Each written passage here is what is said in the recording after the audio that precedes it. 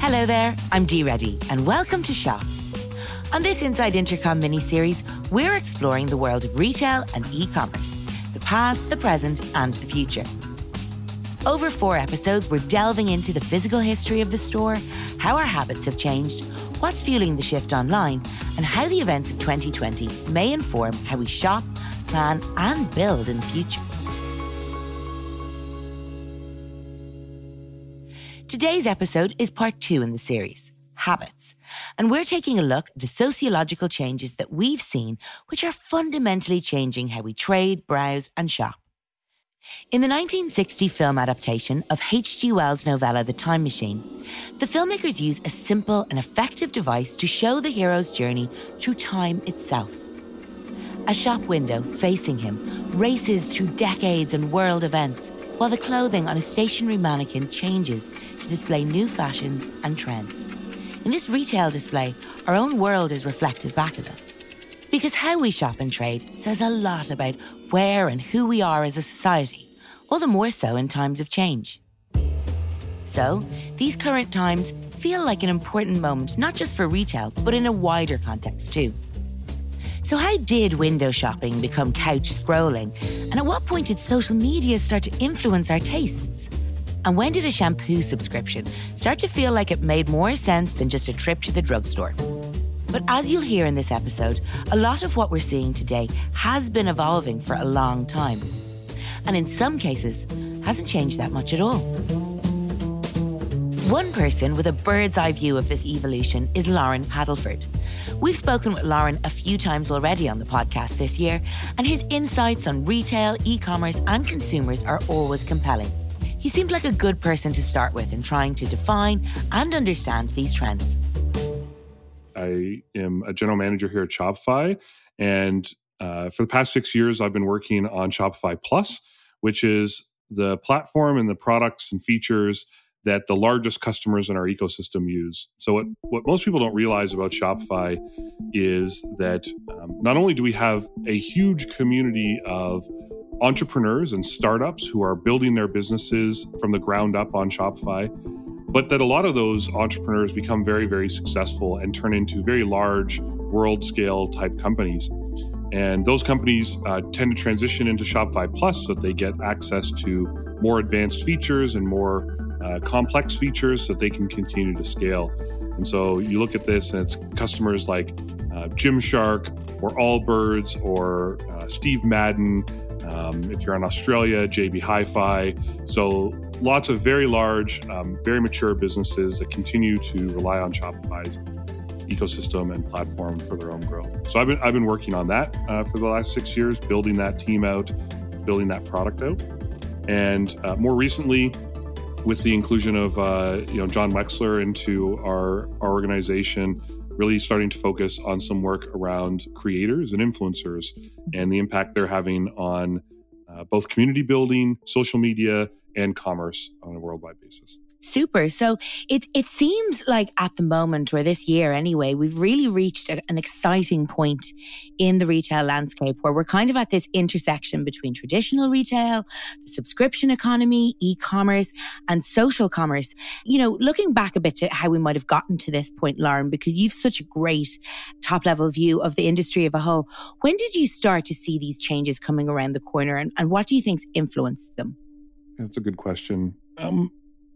I think we've seen pieces of these changes coming for about a decade.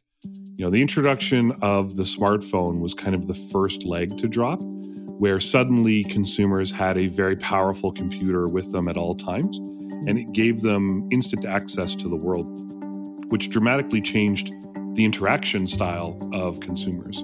It no longer was retailers in charge of how a consumer behaved. A consumer could now behave in any way that it wanted. It could find products without leaving their houses. It could go online, in-store, whatever it happened to be. So that was the first. The second was social media, popped up a couple years after that. And how we started to interact as humans became very focused on our communities and the groups that we fell in love with and these social media platforms. And then COVID showed up. Necessity is the mother of all invention, and COVID has become retail's like greatest innovator. It has forced brands of all sizes and all shapes and structures to reinvent how they interact with their consumers, because their consumers were also forced to reinvent how they shopped. And I think this is what we see now is there's no single shopping channel left in the world. There's no one way to do it. The best brands, the most innovative brands, the most innovative influencers and creators are very, very nimble, and they adapt very quickly to the trends that resonate with their consumers.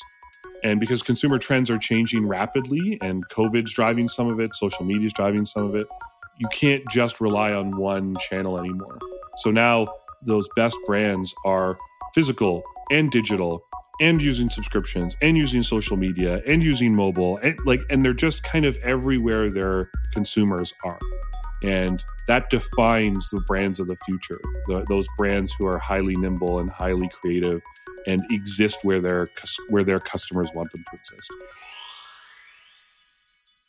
One of the really interesting things about creators and influencers is, for a large part, they own the communities. And so brands are having to come through them to get access to these very strong, very powerful communities of people. We love our heroes. So we follow our heroes around, whether that's sporting heroes, musicians, fashion designers, whatever it happens to be. We as consumers tend to follow the trends they create and want to be involved in those communities. And so you see influencer marketing has been a thing for a long time. If you go back decades, you see celebrities endorsing brands. But significantly, what's changed, since the introduction of social media platforms is you always traditionally had this middleman between the influencer and their communities. So it was an influencer, it was a creator who was supporting somebody else's brand. So they were supporting, whatever athletic wear or whatever perfume brand or whatever it happened to be. Now with social media, creators can have a direct relationship with their communities that love them.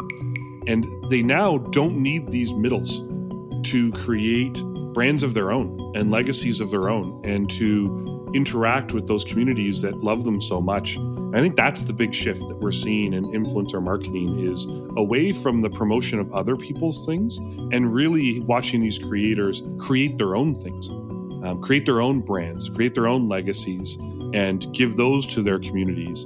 And so you still see the traditional creator, influencer / brand work. And a great example is Gymshark.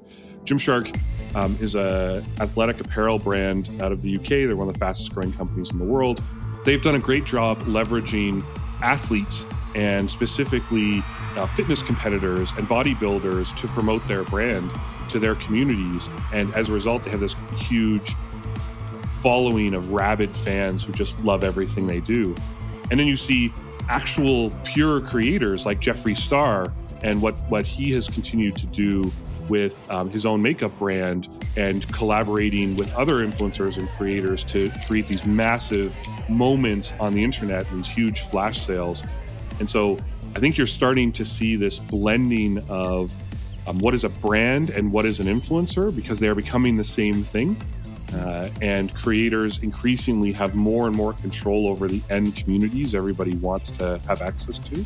And they're realizing they can just create their own brands and talk directly to those fans that they're so passionate about. And that's a really interesting trend that I think will accelerate and continue over the next number of years. You're right. It is really interesting, because I think there's a tendency when we talk about e-commerce to not necessarily include social commerce in that conversation. But as far as what I can take from what you're saying, it does have a huge impact on how consumers are shopping and how their shopping habits are going to look in the future. Yeah. Interestingly, shopping has always been about what your friends and family and coworkers bought.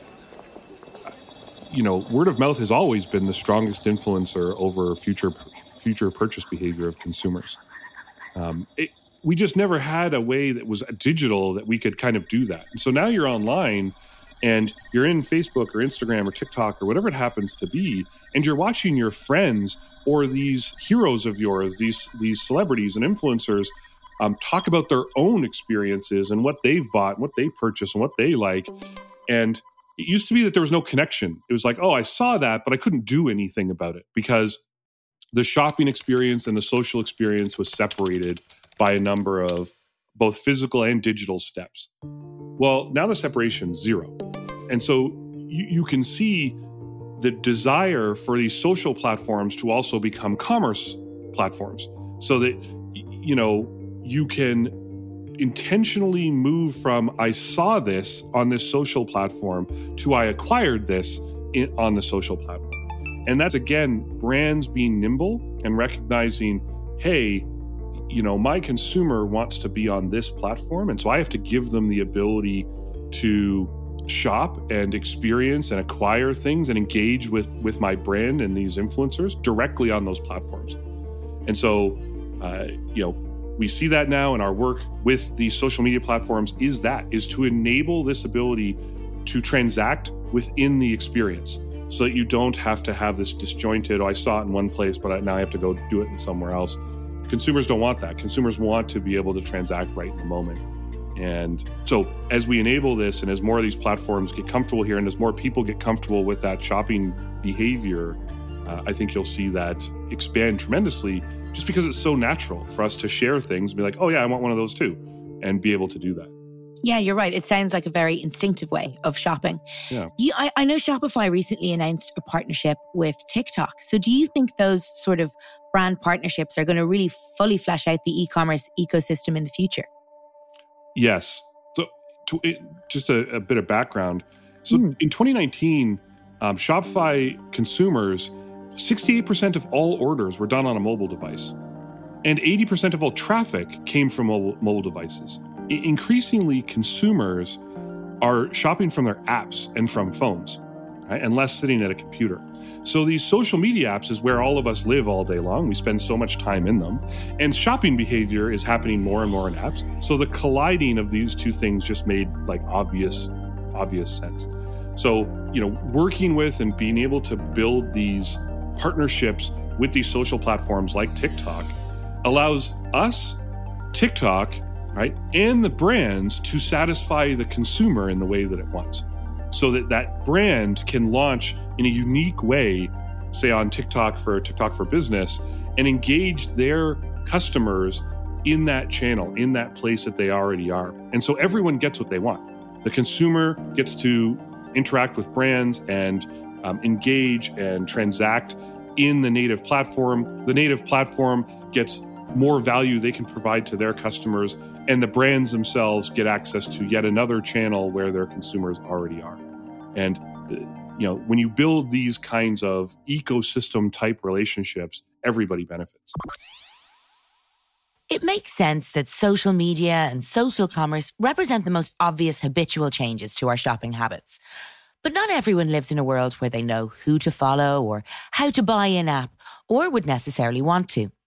Lauren makes the point that for many, this influencer-led marketing is just an extension of the way that we used to be influenced by friends, by family, and people we had an in-person relationship with. This type of personalization is central to a certain type of shopper and a certain professional salesperson. We chatted with Michelle Curtin, the head of personal shopping at Brown Thomas, Ireland's largest high-end fashion retailer, to find out a little bit more about this type of relationship. I always kind of thought I would possibly end up working at a fashion magazine, and tried that out actually while I was in college. Did a lot of internships in Paris and London, and really, I suppose, kind of realised a lot about the fashion magazine industry, and kind of was drawn a little bit more toward retail, where it was, I suppose, financially a lot more stable, where I kind of discovered my love of selling and the immediacy of styling that you can do within a sort of a retail framework. So I suppose that kind of sums up sort of where I came from. I was always super interested in fashion. I was always determined to work in that sphere.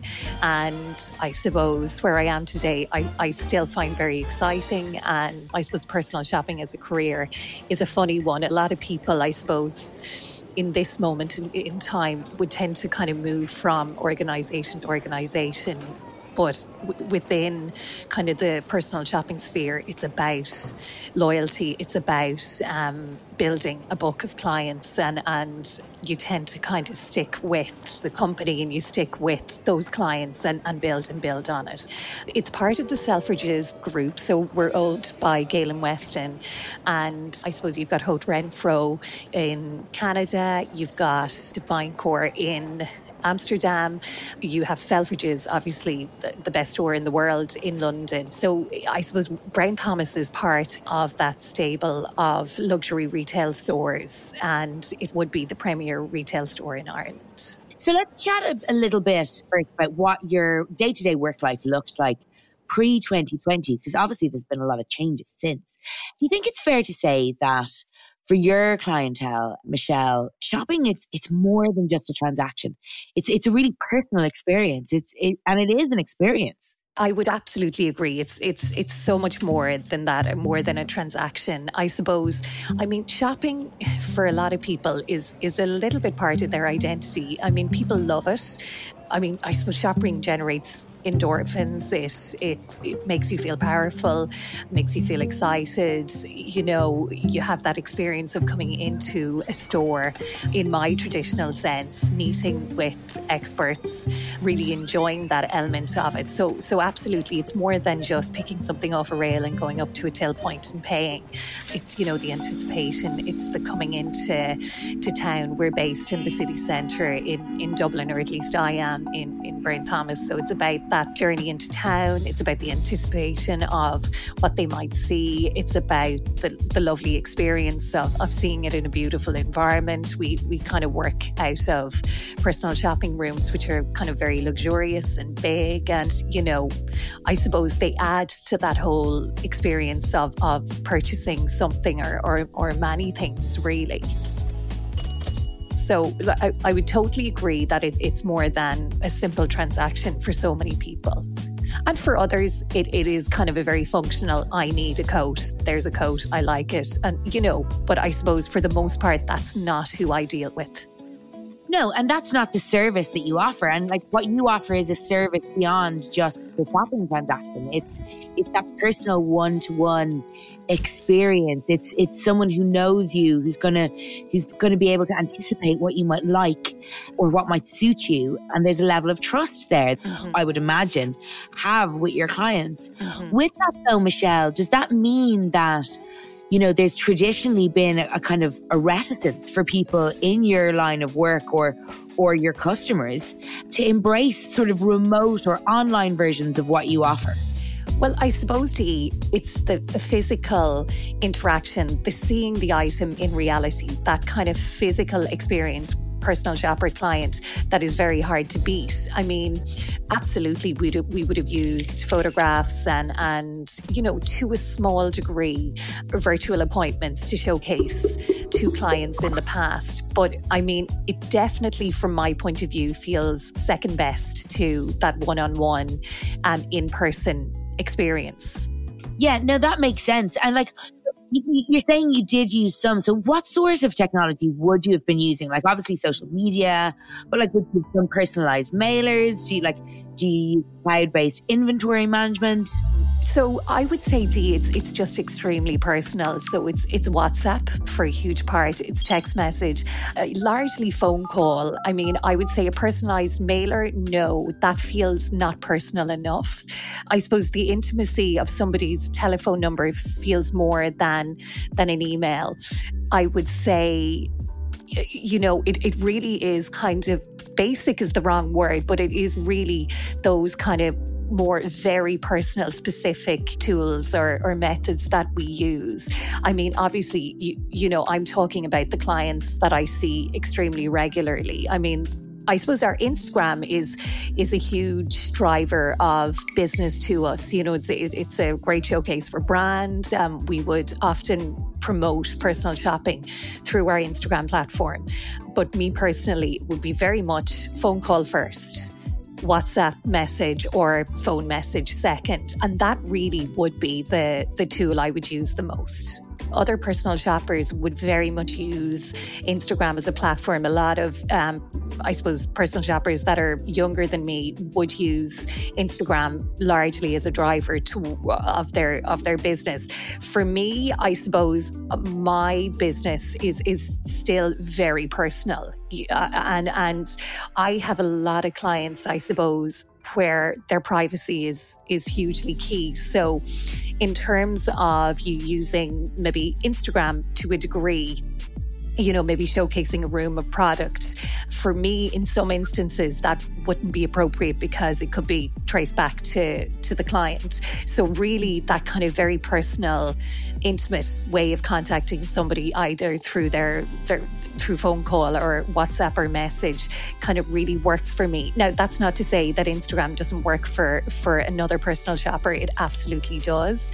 But I just find that that's the nature of the clients that I deal with largely. Yeah, that makes sense. So let's talk about 2020 then, because obviously it's been a really challenging year across all sectors, but I think retail in particular has taken a hit. When a shopping habit, as you've described, is so tied to the experience and that one-to-one relationship, as you've described as well, how have you and your clients managed to adapt over the last 9 months or so? Okay, well, I suppose what's really interesting, Dee, is that from a retail point of view, we actually never stopped working.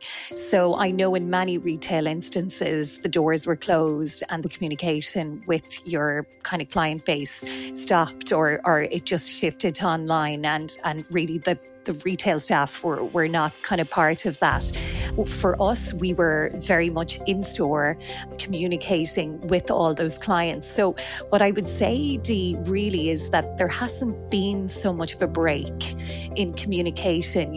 I suppose, yes, the doors have been closed earlier in the year and again at the moment. But if anything, that just means you're picking up the phone, kind of checking in on people, finding out how they are, how they're coping with the pandemic. Because, to be honest, personal shopping is very intimate. I know some of my clients 15 years at this stage, so you really do care about them. And I think you need to know that somebody is in a good frame of mind if they want to shop. You know what I mean? Really, first things first, how is everybody? It's a really tough time. And I suppose a phone call is a great way to establish how people are. And I think people really appreciate that when it comes from a sincere point of view. In terms of how you're like, as you say, you've never stopped working. So are you doing Zooms? Are you doing video calls? How are you doing the day-to-day kind of consultation? Yeah, so you can book a virtual appointment on our website. So that's one method that we've been using.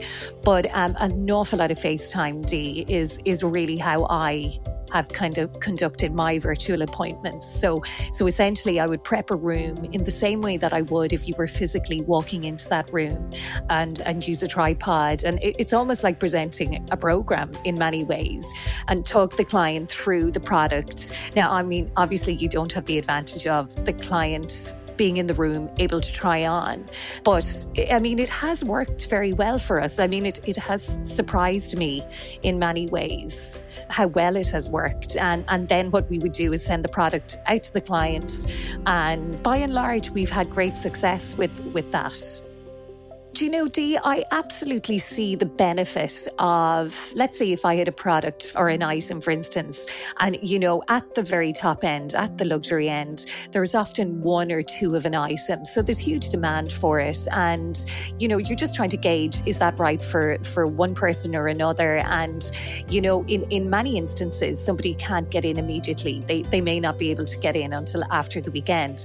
But, in that instance, you're calling somebody to tell them about an item. I think what we've realized now is, you can do a virtual with somebody. They can have a really good sense that they're interested in an item. So if you are holding it for somebody, there's a much greater chance that it's going to be the right fit. So that I really see the benefit of. I do, to be honest, people are really missing not being able to come in, not being able to try, not have the experience. So I certainly have a lot of confidence in the one-to-one experience in a moment in time when everything seems so focused on online. That's certainly what I felt. In terms of the other technologies, I mean, I would say the one that I have focused in on has been Zoom or FaceTime with clients. And I mean, that's certainly something that could complement, but I just don't think it's a substitute for face-to-face. It's probably no big surprise that people, retailers and customers alike, are craving face-to-face connections at the moment. For many, the social interactions that we soak up as we go about our day-to-day are a key part of our mental and general health. One person who knows this intimately is Colin Harmon, founder of 3FE Coffee in Dublin, which began as a small coffee shop and a nightclub and now boasts a successful subscription model, training courses, multiple outlets, and a roastery from which they supply over 50 businesses. 3FE also famously played a role in Intercom's early days, as it was in one of those coffee shops that our company founders would meet to plan and build. Colin's is a phenomenal success story, but one which, much like Michelle's, is born out of that instinct for personal connection. Here's Colin. Like the social payback that you get from working in hospitality is something that you can't really put a price on. And it's like if I was working in the shop and, you know, I had a problem with my bike, or my TV wasn't working, or I was curious about honey. Like I'm one customer away from solving all of those problems. Like the variety of people that you get to meet and interact with on a daily basis is really amazing, you know. And like it's whenever I go to, or if a friend is going to a city on holidays, I always say find the best coffee shop, because once you find the best coffee shop, they'll tell you where the best restaurant is, or the best bar, or the best car garage, or whatever it is. It's just, that's the hub for the city. And that was, you know, something that you just didn't get in, you know, a desk in an investment bank. There's that sense of interaction and making and doing and having, I suppose, a sense of purpose, you know. So it sounds almost trite-like, but if you have a list of dockets in front of you to make, you know, 20 drinks, and that keeps getting replenished over and over again, you do completely zone out and have this really weird kind of like state of flow, I suppose, what they call it, where it's just the most incredibly intense but also relaxing experience, you know. And it's hard to find that in other jobs. Yeah, you almost make it sound meditative there. So to keep kind of on that sort of personalization side of things, when you launched the subscription service that you offer, and it was kind of you were one of the first coffee places in Ireland to do that. Was that kind of a way of making that personal service scalable for you? Yeah, because I think it's about routine, and what you see with people, I suppose, is that like we'd start selling retail bags of coffee in the shop, and what you'd see is that person would come and buy a bag of coffee, but they'd probably like be back on that same day the following week. And you'd have, you know, you catch up and say, oh, you know, how did your kids get on with their swimming lessons? Or, you know, did you get that job?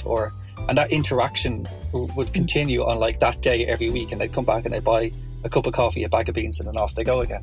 And trying to like, you become very much a part of people's lives, you know, and coffee is that kind of catalyst for these social experiences. And can be in coffee shops, but it's also an online experience now as well. And people look forward to getting that bag of coffee in the post. Like I have a coffee subscription. I used to go home every Friday evening and my wife would say, did you bring back coffee? I'm like, oh, I forgot, you know. And it's like, how could I of all people not have coffee? But so I put myself on a coffee subscription. And even like people laugh when I say it, but even to this day, when it arrives on my house on a Thursday morning, I'll get home in the evening and see it, and the package will be sitting there, I still get giddy. And it's like, oh, there's coffee. And you open it up and I know what's in the bag. And I open it up, it's coffee. And my wife is looking and going, yeah, it comes every week, Colin.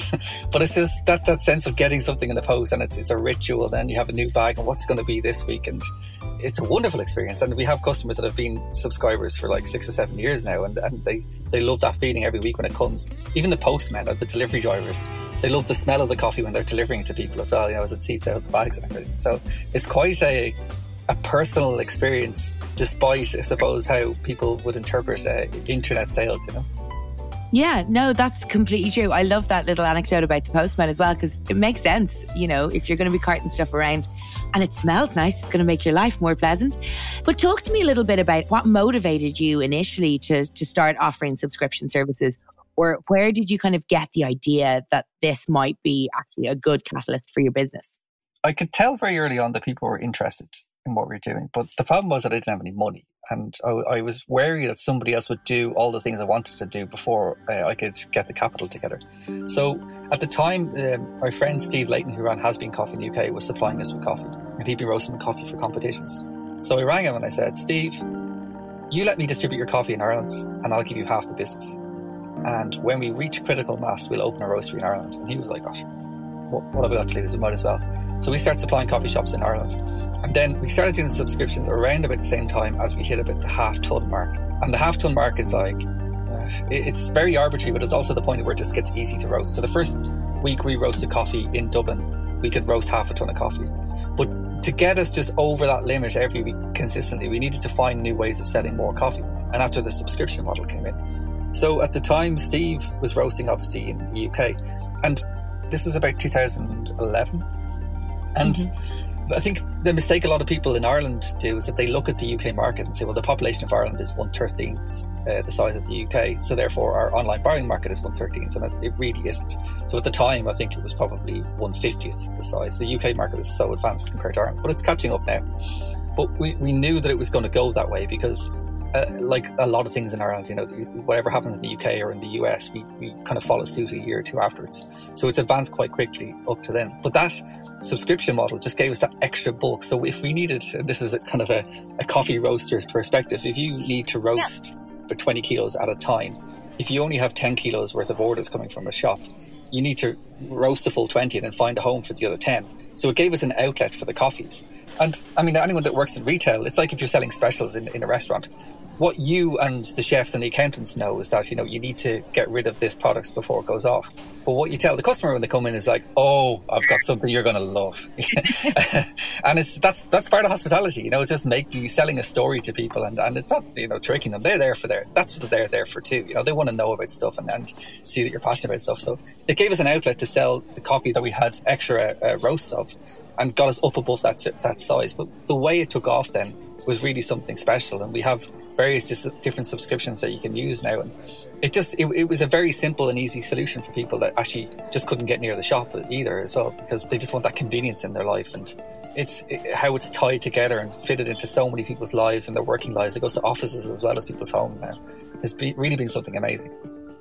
That's so cool. And do you see a change in, or a difference in, how you interact with, say, subscription customers versus people who might pop into the shop because it's their local hunt? Sometimes they're one and the same. Like, people will come to the shop, but they might only get to the shop, you know, once a month, especially at the moment. So the website kind of acts as an access point for them. And then also there's those customers that, like, we did a thing with our Instagram account where you put your username in and your password, and it tells you where all of your followers are. And at the time, I think we had like 25,000 followers on Instagram, and 15,000 of them weren't in Ireland. Wow. So it's quite unusual, because in coffee terms, like, there's a lot of, like, there's coffee geeks in Singapore and Sao Paulo and Alaska that would know everything about 3FE. But people that work one street over haven't got a clue who we are. So we kind of work in a kind of weird niche market sometimes. But the website and the subscription services gave us access to those people as well. So it enabled us to scale into those areas too. But it's multifaceted, and you do have different relationships. We have customers online who are constantly talking to our staff, and our staff know them intimately, but have never met them. And it's a really odd thing to see how happens. And certain staff would be, like, kind of almost notorious for making comments and saying different things about different things, but they become part of the fabric of the company. And it's like, oh, what did such and such say about that? Because everybody knows they'll say something. They always have something to say, and it's really interesting to see how that grows. But at the core of it's the same. It's just you know, mashed together slightly differently. Yeah, because it seems like you've managed to blend, and I know I'm using a coffee analogy there, like a very traditional retail model with the subscription economy and e-commerce as well. And they obviously both add huge value to your brand. Do you think, like, your previous work experience outside of hospitality and the kind of clientele that you might have attracted when you were based down in Grand Canal Street as well would have played a role in your decision to embrace that opportunity? I remember the first time I went to visit a bank manager, and he asked me, like, who my target market was. I just said everybody. And he was like, well, that can't be your target market. Who's going to buy your product? I was like, everybody.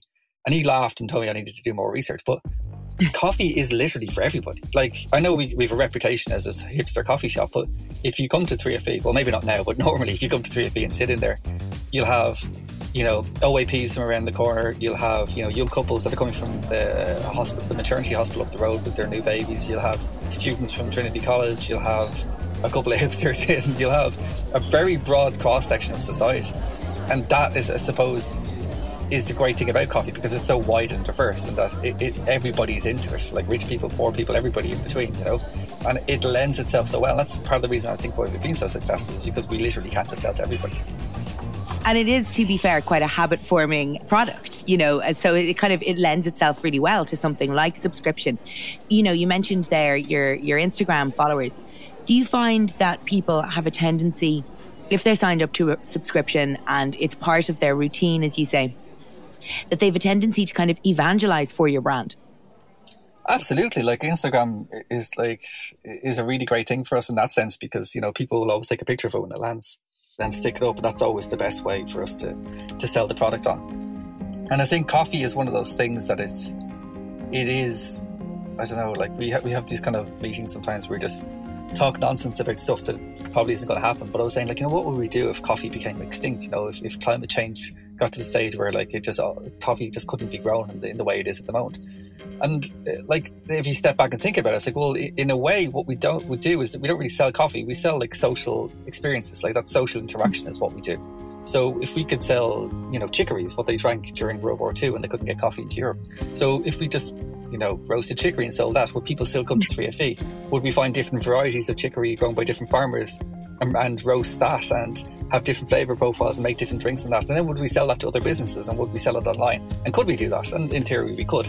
But at the core of everything, the thing that we can change is that coffee is what kind of brings people together. And even when people, they get coffee sent to their house, they're still sitting down in the morning and making coffee for, their friends or their housemates or their husbands or wives or whatever. And they're still usually inviting their friends over for coffee.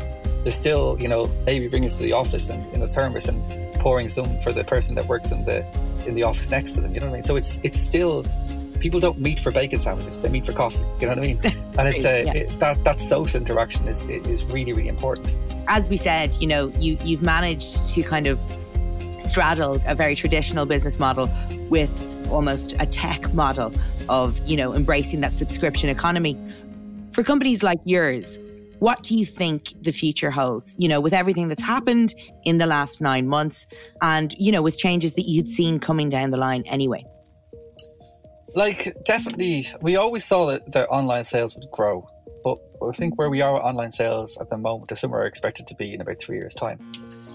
Now, when everything goes back to normal, I don't think that they'll stay where they are, but they won't go back to the way that they were. So we usually see this pattern happen from January to December, and things peak all around December because people just start buying gifts, and we sell a lot of coffee online around December. And in January, they settle back down, but they never settle as low as they were before, and then that starts over again. And that's happened year on year for the last 7 or 8 years. And at the moment, it's many multiples of what it usually is. And so, hopefully, as COVID-19 disappears, we'd expect those numbers to drop down, but we do expect them to settle at a higher level. And because people they learn how to do it, basically. My dad is using Apple Pay, which is a crazy thing to think about. It just wouldn't have happened before, but people they know how to do things now, and it just won't go away. So the focus for us with our shops, I suppose, and you can see this in the way that even the city of Dublin is changing at the moment, is that they're trying to make everywhere a bit more accessible for bikes and for pedestrians and families. And I think the city, I always thought this would happen, but it's been accelerated by recent events. But the city will become more of, I suppose, a hub for socialising, and retail shops need to be experience-led. So at 3FE, our task now is to give people a coffee experience, and that's to do with decor, it's to do with their interaction with customers, it's to do with the way we make drinks.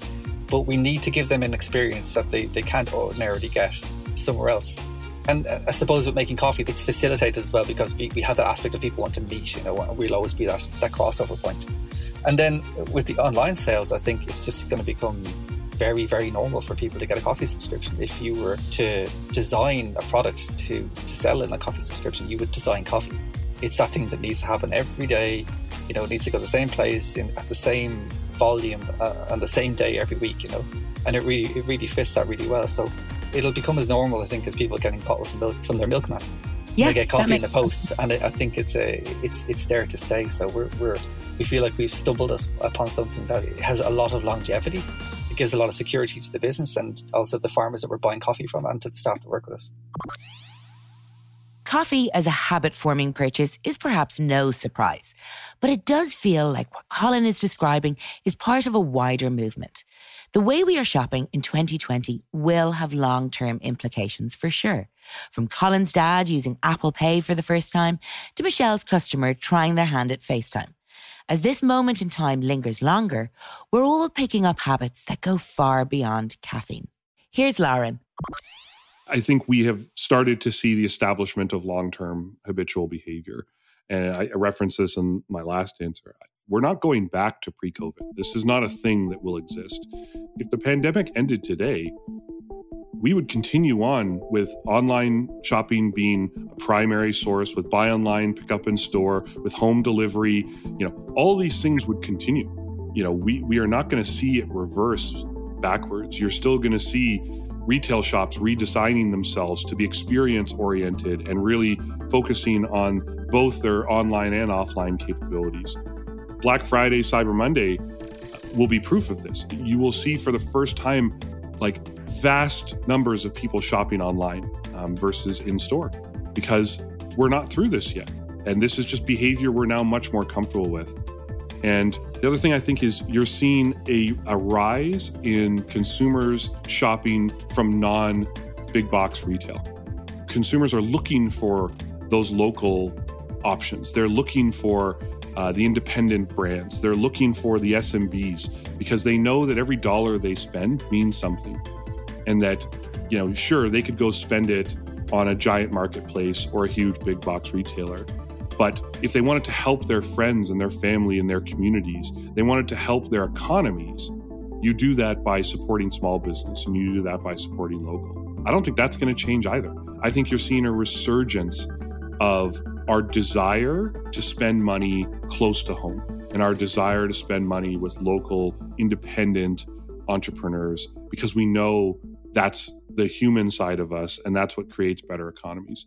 And so I don't think, I think these behaviors are here to stay.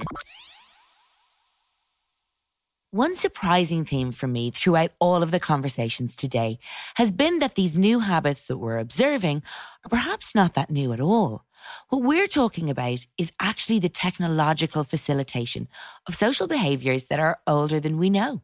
So friends and family make way for social media influencers and milk deliveries for hipster coffee subscriptions. Here's Colin again. You find this a lot, is that there's many wonderful things that happen with tech, but sometimes you scratch the surface and you realise that those things are already in place before, just in a different guise. So subscription services have long been in place. Milk is a really good example of that. My granddad, when he was younger, went to a shop in Arklow in Ireland, and he went to a cobbler there, and the cobbler measured his foot and then went to a friend of his who carved out an insert of a shoe, basically the same size as my granddad's foot. And my granddad has one, and the guy kept one in the cobbler shop. And every year he'd write him a letter, and the guy would take that foot off the wall, and he would build a shoe around that foot, and then he'd post them to my granddad. And my granddad wasn't a wealthy man. My granddad was a working class guy. He worked down the docks in Dublin. But he had a shoe subscription, essentially. And every year, at the same time, a new pair of shoes would arrive in the post, and that was it. So if somebody does that today with, if you took a picture of your foot and your iPhone, you scanned it and gave a 3D image and sent it off to a company in San Francisco, and they would then, design the shoe around your foot and send it over to you, it would be heralded as this new, wonderful, personal subscription service. But, again, there's been things like this been around for years. So it's just a new opportunity to reach wider audiences, I suppose, on a larger scale. Brilliant. Well, I am off to Google to see if there is currently a service offered that will make a shoe especially for my foot. If there isn't, maybe we could do it together then, okay? One thing that's become clear to me today is that humans are indeed creatures of habit. With all our technology and newfangled ways of trading, the core needs and wants remain much the same. There's something reassuring about realising that social commerce is merely an extension of how courtiers might have shopped in the 18th century, or that a bespoke shoe subscription might be more in our sights than we previously imagined. At the end of the day, humans in 2020 crave the same things that we always have. Here's Lauren again. humans love stories. They love options. They love personal. They love things that are made for them. They love to get to know other humans. This has been true since the beginning of time, and our shopping behavior over time has just mimicked that ebb and flow of our human desire. And so consumers today want the same things. They want their brands to have a story. They want the people they shop from, they want to know them. They want to know where the products came from. They want to know that it was built for them. These niche markets on a global scale are huge. And so as consumers continually look for things and stories and people to bond with, retailers have to be aware of that. And they have to adapt to that. They have to adapt their stories. They have to adapt their products. They have to adapt the way they interact with their consumers, because that's the world we live in. So I think that H.G. Wells, storefront is a great example of, it's just adaptation. All retail adaptation is a function of consumer behavior. It's that simple. As the consumers change what they want and expect, retailers have only two options: adapt or go out of business. No one could have predicted the last 9 months. So what I can say is, what has kind of always been true about entrepreneurism is that innovation, experimentation, and adaptation is what wins. And so if you're an entrepreneur, if you're a retailer of any size, scale, scope, anywhere in the world, what you can be sure of is the next 10 years will be full of the need to innovate and the need to adapt, and the need to not fall in love with the past, but embrace the change of the future. That is what kept retailers going for the last 100 years. That is what will keep the next generation of retailers going for the next 10 years and the next 100 years, is that willingness to be nimble, that willingness to experiment. We are in a huge fundamental shift in retail behavior and how retail is supposed to happen, period. And the winners will be those who are flexible. The winners will be those who adapt along with their consumers. And I think, we're seeing amazing examples of that today, with retailers all around the world just doing amazing things despite huge unknowns and unforeseen shifts in their industries. And I think, that's what we're going to need to see over the next 10 years, is that same level of passion and innovation and creativity that has been the hallmark of entrepreneurs since the beginning of time.